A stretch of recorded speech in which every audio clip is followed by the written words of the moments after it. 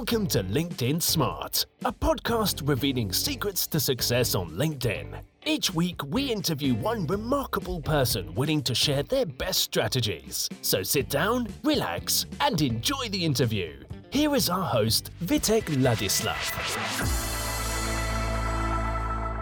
Here comes another episode of LinkedIn Smart Podcast, and today we have a very special guest. She is the Grammar Goddess, a LinkedIn Basics trainer, corporate communication expert, and a happy, fun-loving woman. And she is helping writers look and sound as smart as they are. Her name is Susan Rooks. Susan, thank you very much for coming on the show, LinkedIn Smart Podcast. As the guest speaker, I'm really happy that you are here, and I hope we're going to enjoy the time together. I am certain that we are going to, and thank you so much for inviting me. I'm still shocked at that fact. I'm loving it, but I'm really surprised. Thank you. Yeah, of course. And we're going to talk about this a little bit later. But before, I have always the first question for all my guests on the podcast, and that is how on earth they started with LinkedIn. Was there any story, and you know what is LinkedIn for them basically? I still don't remember actually starting, but I know that LinkedIn said I started in October of 2005. We're talking 15 years ago, because people said there's this thing called LinkedIn. Yeah, okay, fine. I knew about Facebook and a couple of others, but I wasn't and am still not terribly savvy in the world of tech. And I thought, well, okay, I'll go sign up for it. It was free. That's good. And I know I put something out there, a little bit of a profile, but not much. Basically, I did almost nothing for about 8 years. Mm-hmm. And I heard Jeff Young say the same thing, that he went on it, but then kind of went, yeah, what do we do? How do we make this work? I think he did it faster than I did, but I don't think I got anything going until around 2013. Think about that. Mm-hmm. I didn't know how. I put out a couple of articles here and there, but I had no guide, and I didn't know who to ask. I didn't know how to ask. I just figured, yeah, fine, good, whatever. A guy named John White MBA, Social Media Solutions, somehow saw something I wrote. He doesn't remember, I don't remember, but bless his heart for seeing it. And he thought, oh, the Grammar Goddess. Oh, wait, that's kind of cool. I should talk to her. So he invited me into a little group, a closed LinkedIn group, and said, why don't you come in here and meet some of the other people, and maybe you'll be able to find something to do with them. I'm not going to say no to that, because it was the first time anybody ever noticed me, to be honest. I never saw it. And yes, it did happen. He finally said, you know what? I'm writing something. I wonder if you'd look it over. Sure. Okay. He became my first client thanks to that group. A couple of other people, once I helped him, they came in. That was all wonderful. But I still didn't get anywhere. So he said, okay, Susan, if you want to get somewhere on LinkedIn, one of the big deals is you have to be visible. Okay, that makes sense. How do I do that? He said, you have to write articles. On what? He said, well, what do you know most about? I know about American grammar. And you have to be kidding me to think that is going to sell in the marketplace. I mean, there's nothing more boring than remember when you were 12 or 15 and the teachers are trying to teach you this stuff. And you went, yeah, right. Good luck, teach. You're old. You're 35. Go away. Leave me alone. And I couldn't imagine it. He said, no, even more than that. I want you to write 5 articles a week on something. Okay, 5. On what? So I thought about all the things that I had been teaching thanks to Fred Pryor seminars back in the day, and thought, well, okay, into some grammar and a little business writing and a couple of other topics. And then on Fridays, the one I've kept up, by the way, for 7 years, the Friday Fun Day. But I sliced and diced it because it made sense to me that at least I knew what I was going to write about. So Monday was the topic, Tuesday, Wednesday, Thursday. I did it for 2 full years. Mm-hmm. Every single blooming week. Every week. And you know what? He's right. People started to notice, because I wasn't saying you have to do it my way. I was just saying in the world of American grammar, or in the world of American business writing, this is how we do it. And it caught on. So I gave up after about 2 years of 5 in a row. I mean, that was a lot of work. But I also kept up with the Friday Fun Day, because I learned that I get a lot of pleasure out of finding funny things to show people. And in the last couple of years, now that I've really expanded my follower base, I have gotten some people who are so much smarter and funnier than anything I've ever put out on that.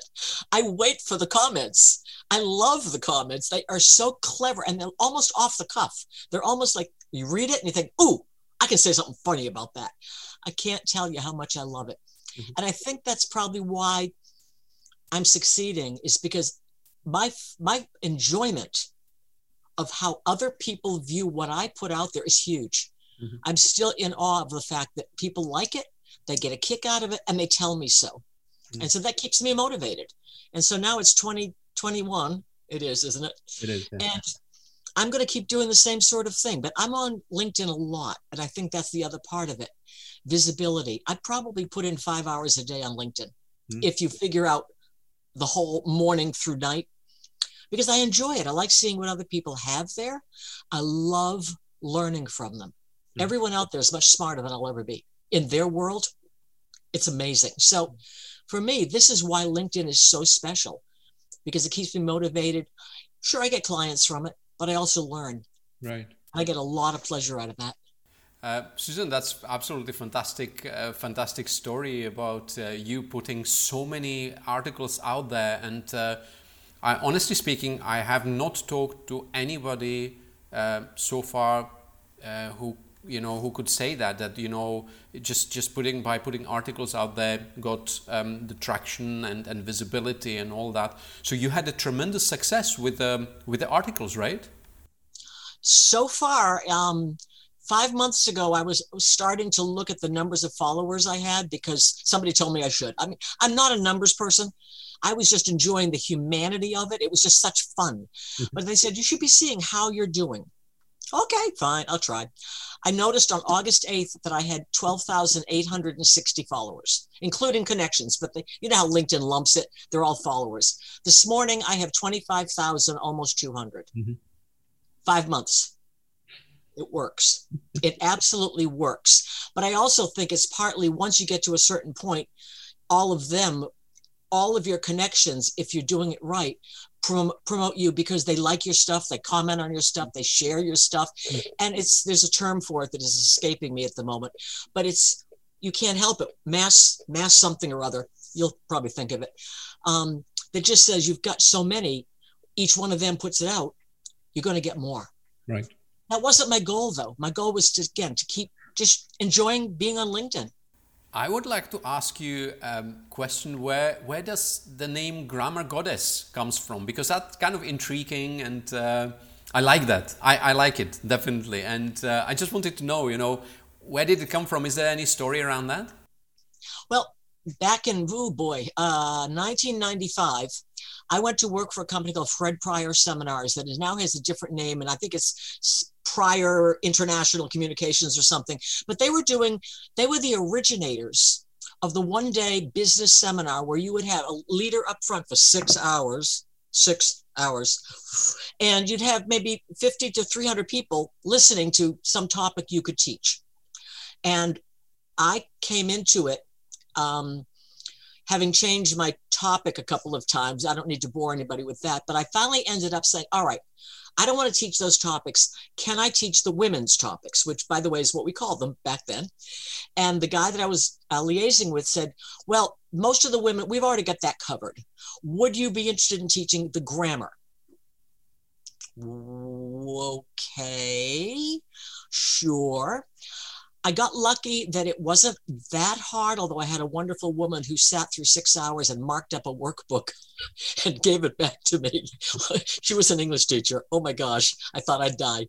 But she was very kind about it, and I really did dive in and look.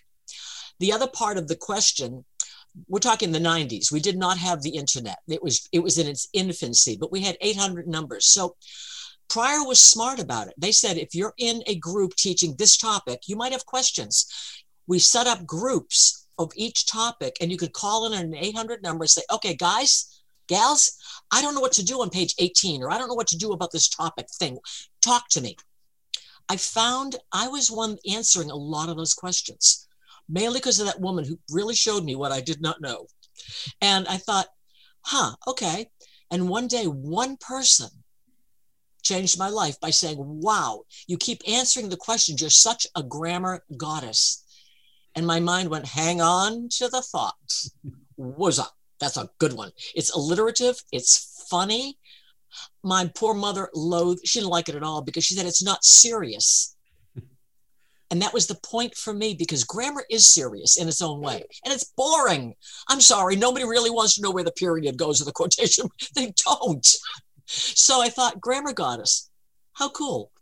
And the next year, when I started making plans, as so many did, to leave Fred Pryor Seminars at some point, I created my own company called Grammar Goddess Seminars. I've since changed it to communication because I loved the name. And people tend to remember it. They might not remember my name, but they hang on to, I remember that term. That was kind of cool, Grammar Goddess. And I've kept it since 1996. Mm-hmm. Awesome. I love the name as well, and I think it's really cool and very memorable, of course. Susan, you're talking about grammar and how that is important for you, and obviously how that is important also for other people, especially leaders, especially C-level managers, I guess, who are on a LinkedIn, who want to be seen. They want to be seen as intelligent human beings, so they need to use a proper language, right? Is that the catch where you come in and teach people, what and how and all the other stuff? I do, and I have to be very careful because remember, I'm American, and we have our own very weird ways of spelling. The usage worldwide, it doesn't matter if you speak English, and I'm putting quotes marks around, and no one will see it, but English is not a single language any more than any language is. Once it migrates to another country, it gets changed. It can't help it. Even in America, we probably have 150 different versions of English, all the different areas, and they have their funny ways about it. But we still have a few basic punctuation rules and a few basic ideas. But I work worldwide. I have clients all over the world. And all I've had to do is just figure out, A, do you want to use American English? Because if so, we're good. B, you don't. Okay. I go on the internet and I can find fairly easily what changes I need to make to keep it consistent with that country's version of this term we call English. But you said something profound. Yes, we need to look professional. And I'm not ever going to put someone down for not using English correctly when they speak Czech and Arabic and any other language on the planet. Because you know what? I only speak one language, English. I'm in awe of anyone who could take this crazy language and really come close to making sense with it, because I couldn't do it any other way.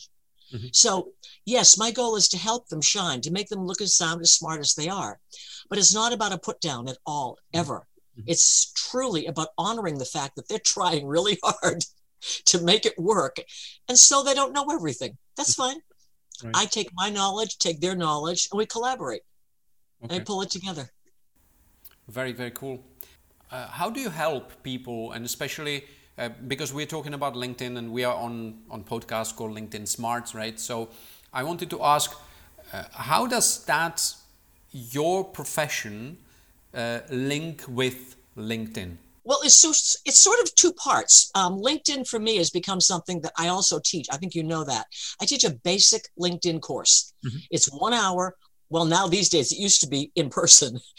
There's not much in person. It's Zoom, it's PowerPoint, it's 1 hour, it's free. Because I'm looking to give back or to pay forward, however you want to express it, and say, these are the things that I'm noticing that a lot of people who are trying hard to look professional are missing the boat. I mean, that banner, they've got a brand new one, LinkedIn does, the default banner. It comes in green or blue. It took me a week to figure out they're the same banner. It's just two different colors. And you're missing a point there. That's advertising. That's free space. Why don't do something? So I spend an hour and I help them do that because I want them to shine. Even people in my profession, I don't see them as competitors. I'm one of the odd ducks out here. I figure, yes, I'm an editor. I'm a copy editor. I also wonder some days about how that all happened. But we're all different with our approach, with what we know. So I don't see it as competitor at all. I see it as collaboration with even people in my world. In terms of how I help, I've got people coming to me quite often and saying, I'm writing a book. Can you help me? Mm-hmm. I've got a couple of corporate clients who say, we have bloggers on staff. We need to make sure that our bloggers present the stuff correctly. Can you help us? Yes, I can. Because, well, at least with the American ones, I have a wonderful Australian company that I work with. And if she has American bloggers, I do American blogging.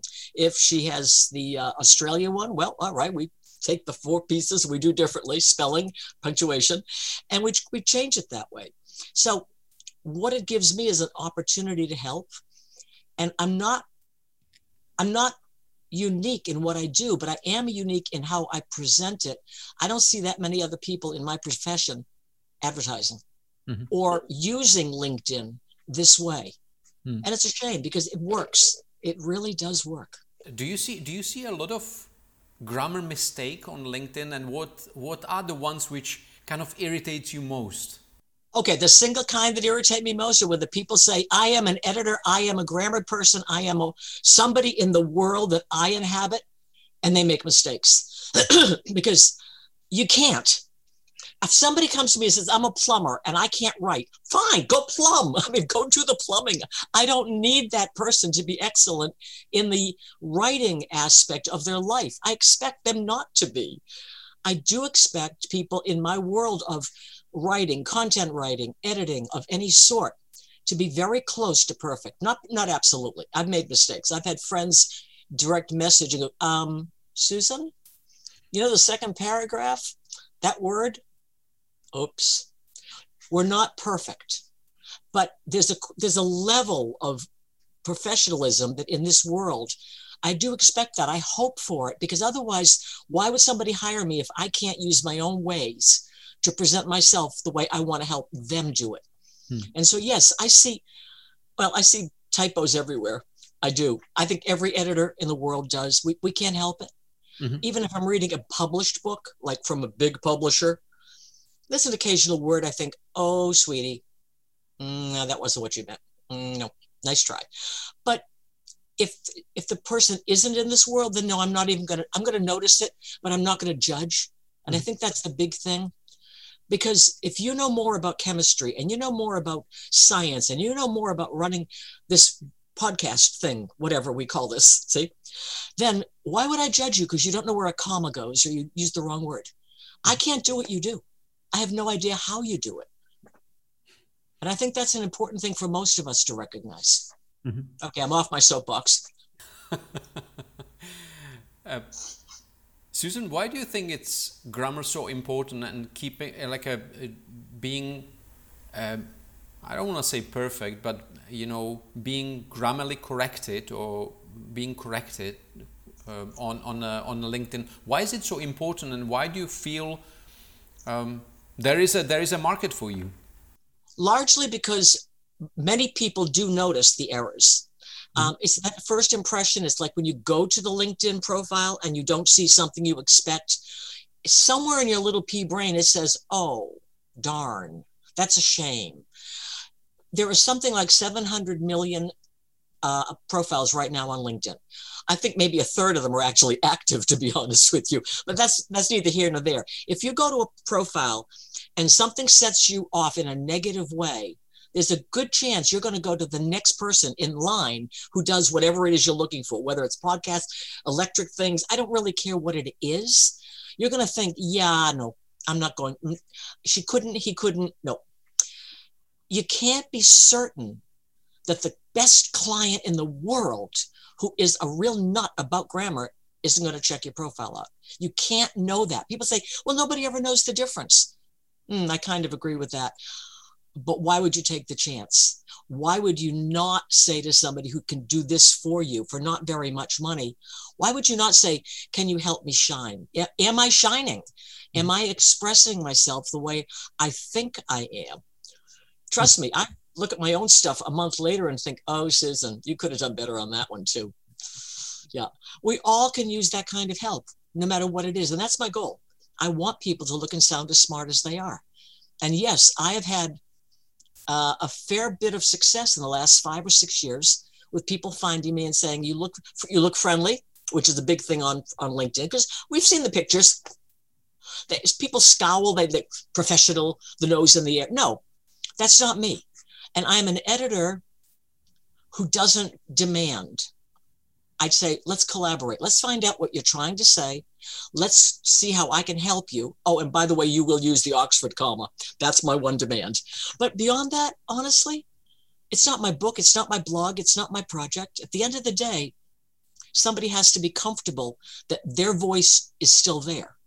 And that's something I think I get recommended for by those I've worked with, that I don't make major changes unless something is falling apart completely. Mm-hmm. I know that you mentioned that you're doing the trainings on a LinkedIn basics.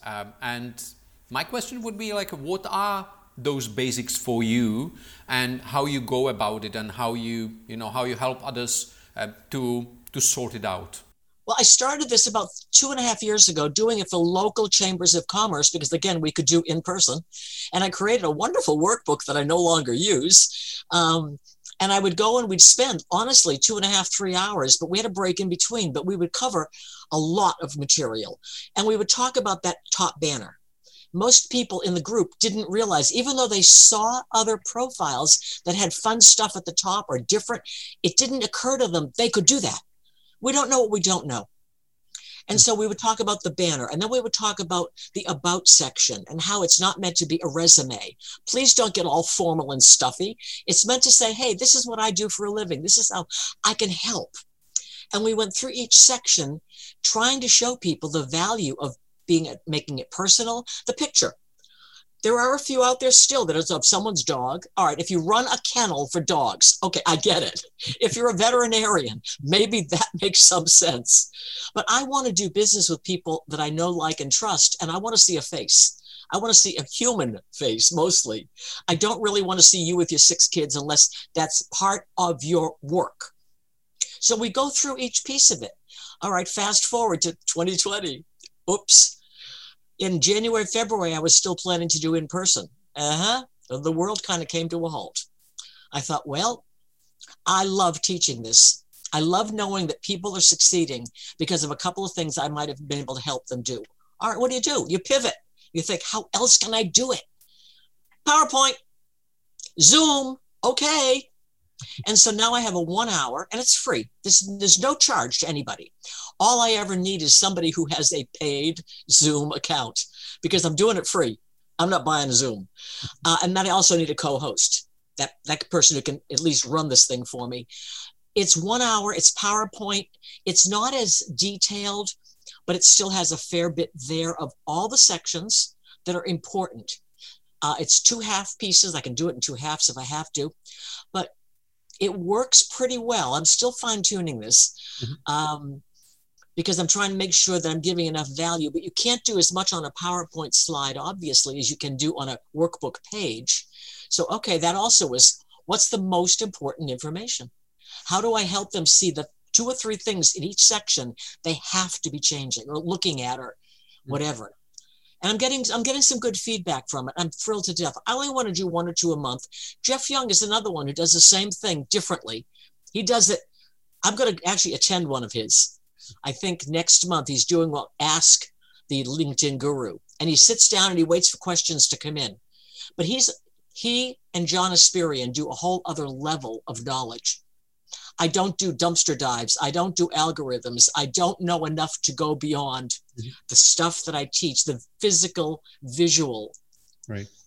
But I figure if you can get that much put up there that doesn't look too weird, you're going to have more people willing to at least read what you wrote and see if maybe you're the person that they're looking for to help them with whatever it is they need help with. And that's my goal, is to help them do that. Yeah. That sounds really interesting, especially, and you call it, those are LinkedIn basics, right? I wanted to ask you actually, because just recently on my feed, I'm running a research, a kind of poll where I'm asking people what do they think about section, because I'm really kind of wondering what is the relationship of our LinkedIn users out there with the about section, because I'm really puzzled, or I'm really curious to know, do people really read? And I think that's kind of a very fundamental question as well. You know, there are a lot of people, a lot of authors, but are there really enough readers? What do you think about this? Well, I know for the About section, my thought is if you start out looking boring, you probably lose every reader out there. When I teach this course, I ask them, what is it that a reader coming to you would be feeling pain about? What would be hurtful to them? What are they looking for a solution to? And my first line on my About section is, okay, now I have to remember what my first line is. Have you ever written, okay, I can think of the word, and I've just stopped my brain because I wasn't expecting. Have you ever written pubic? There you go.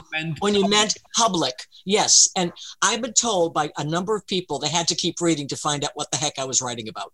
Because it happens with almost every writer. There's a word that is a perfectly good word, like pubic, but it's rarely the one you intended. And so we go through that. I say, what is the pain point of your readers? Why would they come to you knowing that you're a whatever it is you are? I mean, I can't do marketing. I can't do science. I can't do podcasts. But if people are coming to your thing, your profile, why? So the first couple of questions, I think it's important to grab a reader fast, because you're right. Most of us get distracted pretty quickly. Life moves fast. And if it isn't interesting enough to grab us pretty much at the beginning, we're gone.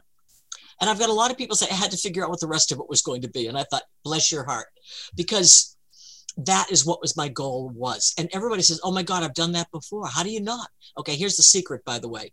They say, I looked for the word public. I said, and I'll bet you found it all the way through. And they went, yeah, how come I didn't find pubic? You didn't look for it. You need to ask for the word you don't want in anything you've written if you know that you make those mistakes. Oh, right. Then you'll see if it is there. And this is just what I can do on LinkedIn for people, because the About section, the other piece of it is too many people get stiff. They write in the third person. They'll say, Susan does this, or John does this, meaning themselves. And whoa, John does this? Aren't you John? Come on, get away from this high and mighty silly stuff. I do it. And if people don't really like starting with I, and that's fair, I'm no quarrel, fine, start with verbs. Create, organize, help, define, cancel, start with verbs. I'm not saying you have to use I, but the wall between a reader and the writer shouldn't be there. Again, we have so many other people out there they could go to. Does that help? Yes, absolutely. Okay. Absolutely. I wanted to also ask about the importance of that section. I mean, how important is it for you? And do you actually, when you land on a profile, I know probably you would, right? But for the for the ordinary Joe, would you think that About section is the important part of the profile? Yeah, for me, it's everything. I look to see if you're linked with anybody I know. I look for all of it, but I want to see what you are. I want to see who you are. I want to see where you've been, what you've done, what you can do for others, what you're doing for others. I want to get to know you. And I know a lot of folks still think it's a resume. And even good friends who create resumes say resumes aren't what they were. You don't want to be a stiff cardboard cutout figure that could, no. You want to be a human being, professional, but human being. How can you help people? And that's the whole goal of work, as far as I know. Yes, people say, well, I'm working to make money. Okay, to a certain point, yeah, I agree with you. You need to have a certain amount of dollars or whatever the currency is. But beyond that, why that profession? What draws you to that profession when there are 17 godzillion others you could be in? So you're helping because you have that heart or the mind or the skill or the willingness. It needs to show. Again, 700 million LinkedIn profiles. And we're going to find the person who seems to fit what we think we need. So yeah, I think that's probably beyond the banner, which is important because it's kind of ugly. But people want to know, who are you? Why would I want to work with you specifically when there are all those others who say they're just like you? I wanted to come back also to your experiences with the articles, because I think that's something which I don't hear very often, and especially our listeners as well here on LinkedIn Smart Podcast. We don't talk about it that much because I kind of feel, to be honest with you, that I don't want to say it out loud, but I will. the articles are a bit dead, right? Aren't they? No, but the posts have become more popular, the shorter posts. And I've put out probably 300 or 400 posts in the last 3 or 4 years since they became, but I still like articles because the posts, you limit it to 1,200 or 1,300 characters, including spaces. Now, doesn't mean you can't get a really great post in that number of characters, including all the spaces and the returns. But sometimes you can't finish a thought fully in a post. An article gives you the opportunity. Doesn't mean you need to write 17,000 words. My Friday Fun Day is an article because I can't do enough in a post. It won't work. It's mostly visuals. You've seen them, funny memes and jokes and things I've found. I still like putting out an article when it's important. There's one that I'll take a chance on here. I call it, "Whoa, rein it in, partner." And I couldn't have put it on a post because I needed to write more than a little bit. And it was mainly aimed at mostly guys who come on a little too strong, a little too quickly, and a little too personally, that should not be out there doing that because it really hurts their own character and their reputation. I couldn't do that in a post because it just had to be longer. So, but I like the posts because they are short. Another use of them is to do a short post and then do a link back to a longer article you wrote.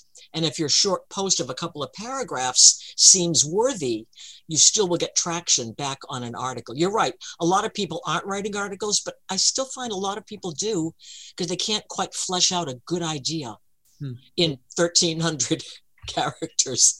And LinkedIn used to tell you when you were getting close, like you get 1,200, be careful. They kind of stopped doing that. And all of a sudden you get this, you have exceeded your limit. Oh, well, darn. Now what do I cut out of that?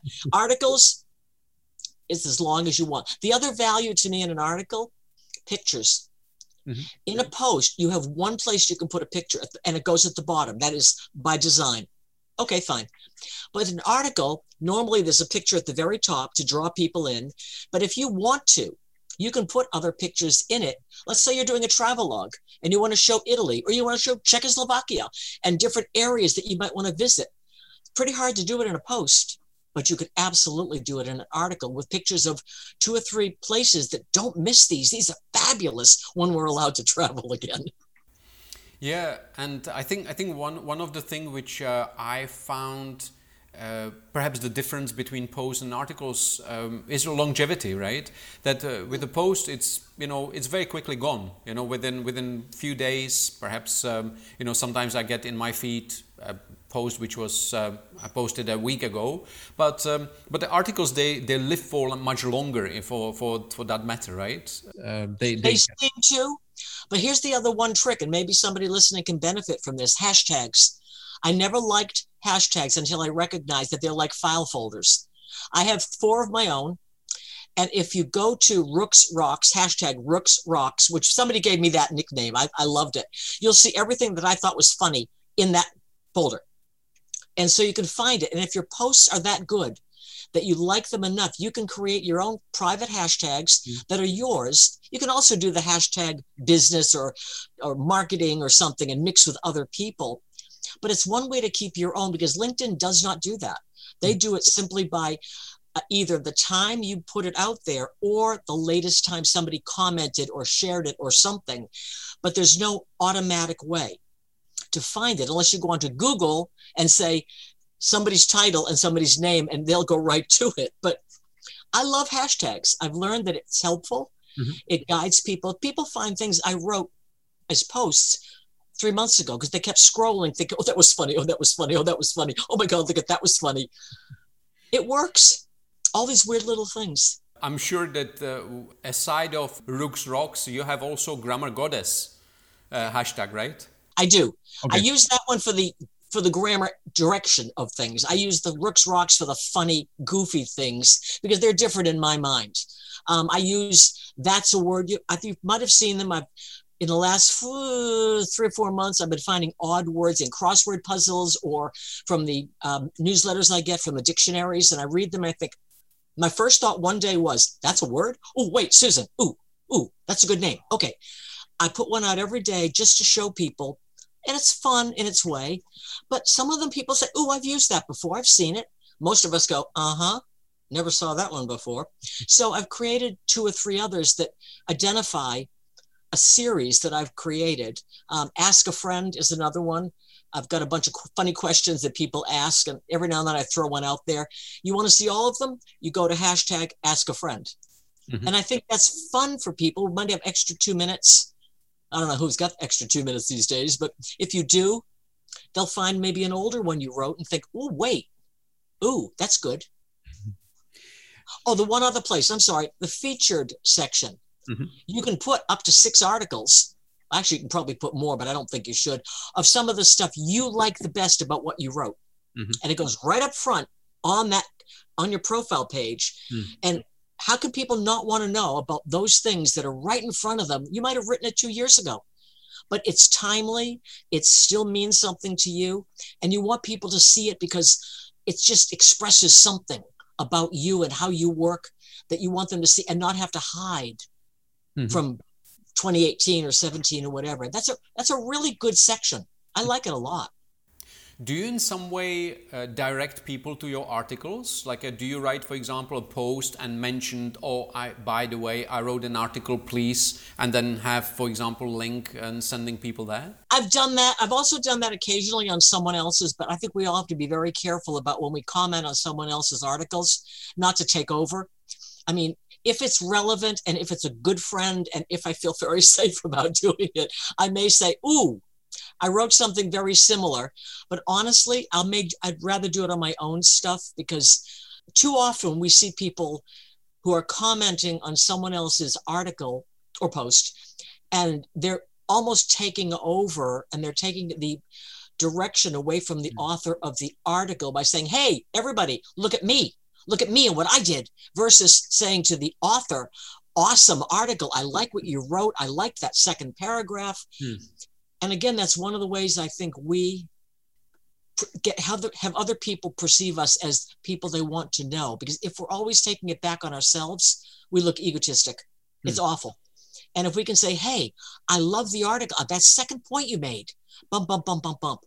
We look good. The author looks good. And it all works out. Maybe it just, coming to my mind that perhaps...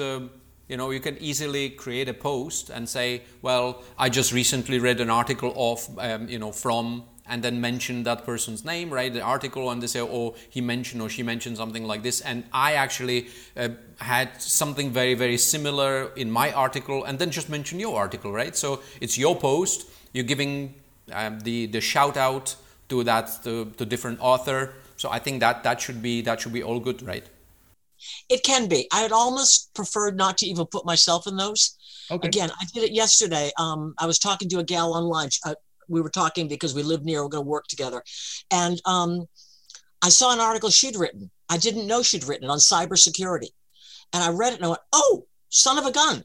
This is really good. She wrote it 6 months ago. I don't know anything about cybersecurity, but she does, Carol Scalzo. And I put it out there and just said, folks, I love learning about what other people do. I do. It's true. And look what I found on Carol Scalzo's page on cybersecurity. This is another way to look good and help others. Because if I see something I think is worthy, what the heck?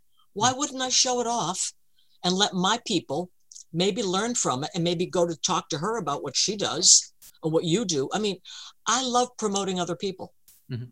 I just flat out do. And this is from a woman who was all about herself for a lot of years. When I worked for, you ever heard of Business Network International, BNI? I'm part of it. I was a local director for 10 years. Mm-hmm. And trust me, I got my rump kicked early and often. Because I thought if I was the leader and I was the director, I was somebody important. And boy, did I learn I wasn't. Woza. I realized that no, my job was not to be, look at me, aren't I great? I'm telling you how to do things. My job was to find out what they needed and figure out how to help them do it. It took a while, but I was an area director. I ran 12 chapters. Awesome. I was recognized at corporate a couple of times. Best job I've ever had. I mean, I loved it. Again, learning. learning. So for me to put somebody else out there, I'm always finding fun stuff and thinking, look what somebody else does. Take a look. Maybe they wouldn't have seen this because they're not connected to her or him or you. It's really interesting what you just mentioned, and I think we all see it, or actually I can see it because we are recording it as a video, but I hope the listeners can hear that, big part of your personality is fun, obviously. How important is fun on LinkedIn from your perspective? Major.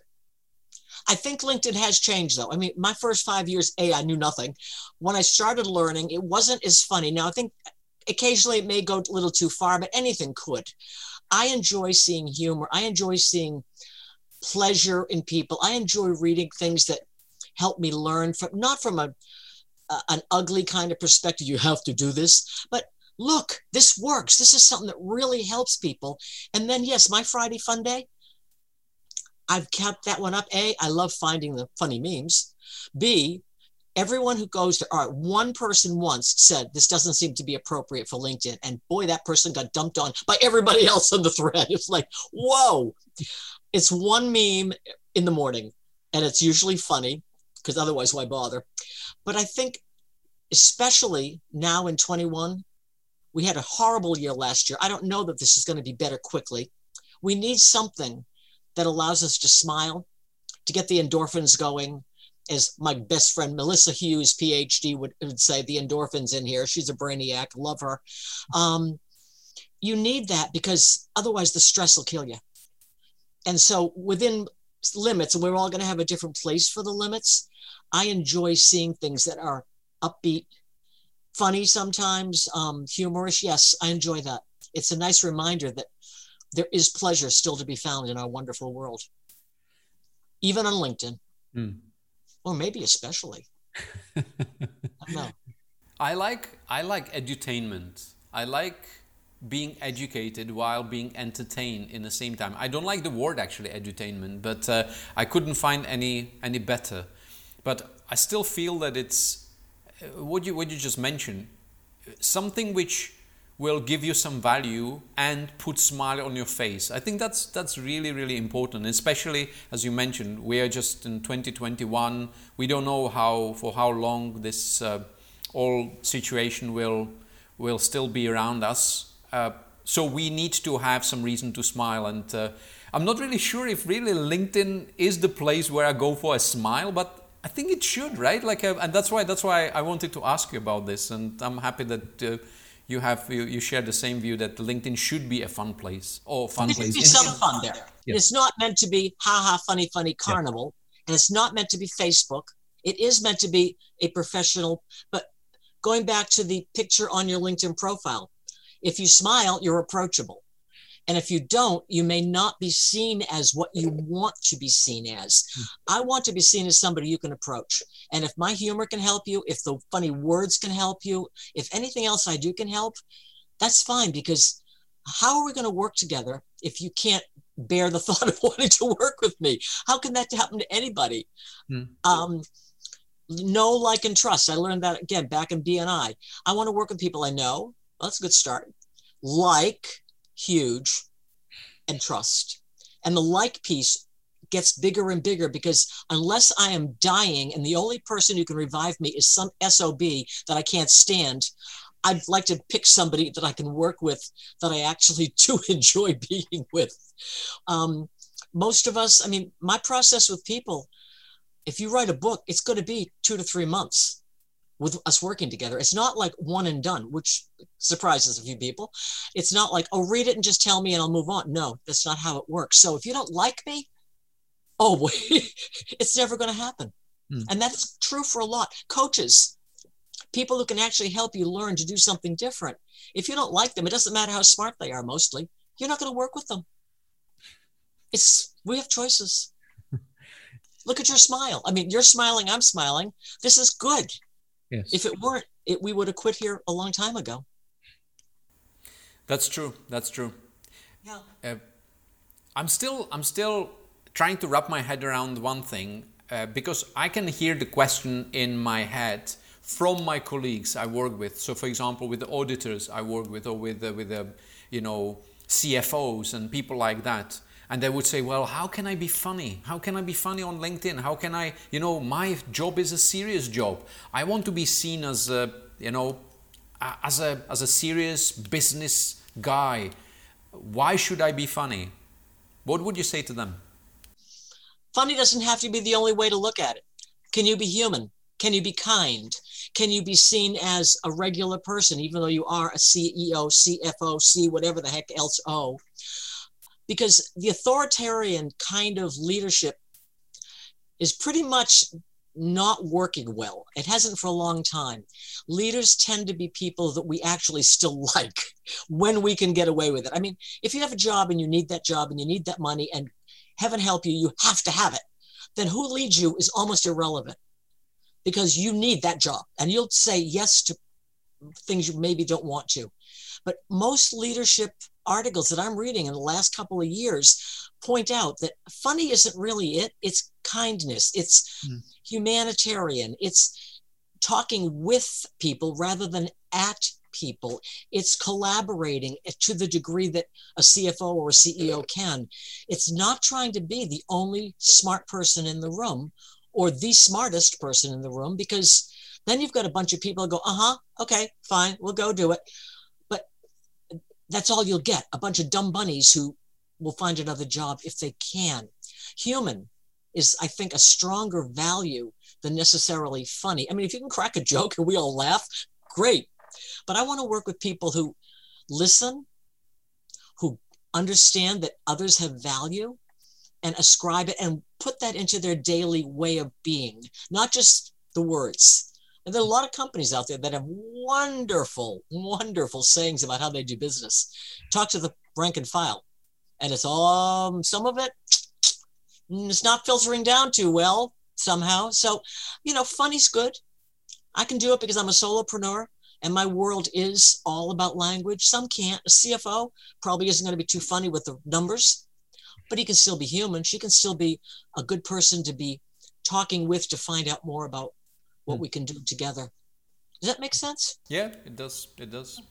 And I think what I found is that there is always certain way, like perhaps the word funny is a bit strong in that sense. You can be entertaining. You can be in a way you can put a smile on people's face even with a maybe just a little comment here and there on your otherwise very serious post, but still, when people smile, they kind of I think the whole environment changes, and then the people kind of receive you in a very, very different way, rather than when they're sitting and listening to your boring PowerPoint presentation for 2 hours, right?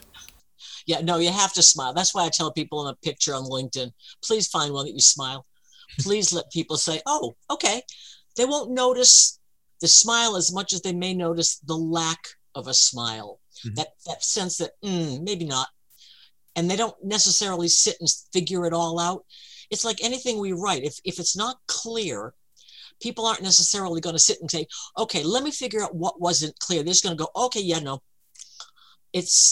We're taking time to make sure that our presentation builds the world that we want to have people see us as. Mm-hmm. So I know how I want to be perceived. The way I think I am, actually, it's not fake. It's just the outer has to really match the inner most of the time. And the smile is huge. Who doesn't want to see a baby smile? Who doesn't want to see another human smile? Right. Susan, what is your funniest experience on LinkedIn? Do you have any funny experience on LinkedIn? I think you must have thousands of those, right?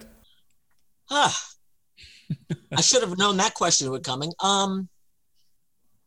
No, I mean, every day to me is funny. And honestly, I can't come up with a single one necessarily.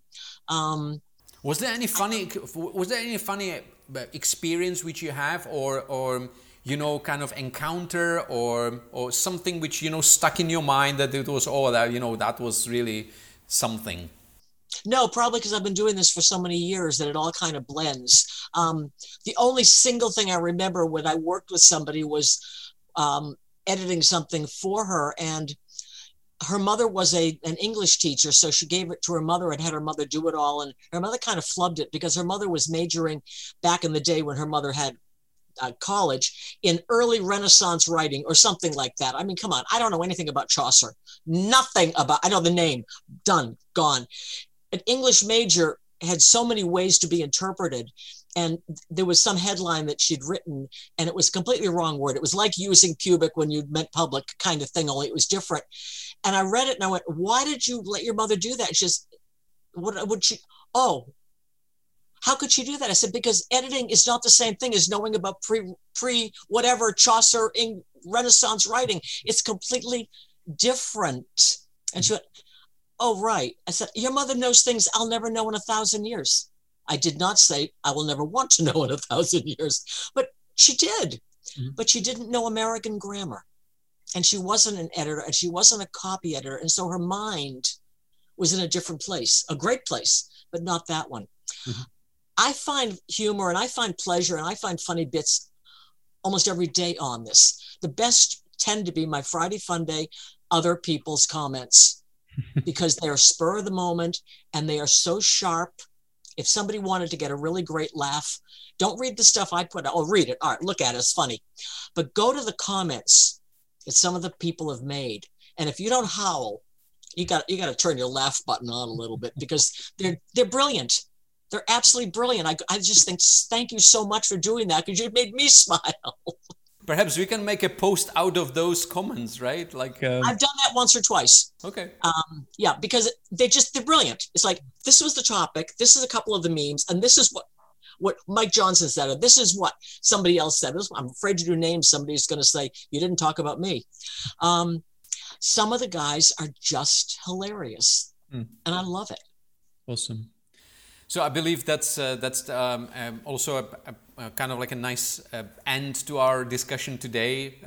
Obviously, we need to draw the line somewhere, otherwise we can carry on for hours and hours talking about our favorite subject, LinkedIn, and fun and smiles and all that.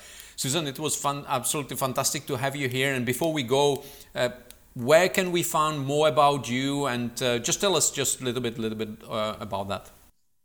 Well, obviously, LinkedIn. Gee, there's a thought. Susan Rooks, the Grammar Goddess. I also have a website, Grammar Goddess Communication, that a lot of my articles are on, but there's more information because it's different. I think one of the better pages I put on my website is my international travels back with Fred Pryor, and some of them that were really good and one or two that were remarkably not good because things just didn't work out well. And we're talking back in the 90s when communication across borders wasn't as seamless as it can be today. I loved the travel part. I was so excited to go to Australia and New Zealand and the Philippines and a couple of other places and just be in that culture. That was so much fun. And a couple of things did happen. I wrote about them. What the heck? But my website and my LinkedIn profile are probably the two best ways to find out whether somebody wants to follow me on LinkedIn, see what I can do for them, or just plain enjoy it. Awesome. Susan, once again, thank you very much for taking your time to being on the show. It was a pleasure, and I hope to welcome you on the show in the near future again. Oh, I don't know if people can do another full hour, but as Jeff Young would say, namaste. And I had to learn how to say the word because I didn't know how. Thank you so much. Thank you very much. Thank you very much for listening. Please make sure that you subscribe to our LinkedIn Smart podcast and leave a review on Apple Podcast. We would really appreciate it. Thank you and see you next time. Be LinkedIn Smart. LinkedIn Smart podcast was brought to you by Square Motion, a video marketing agency in Dubai. Need an engaging LinkedIn video? Go to squaremotion.me.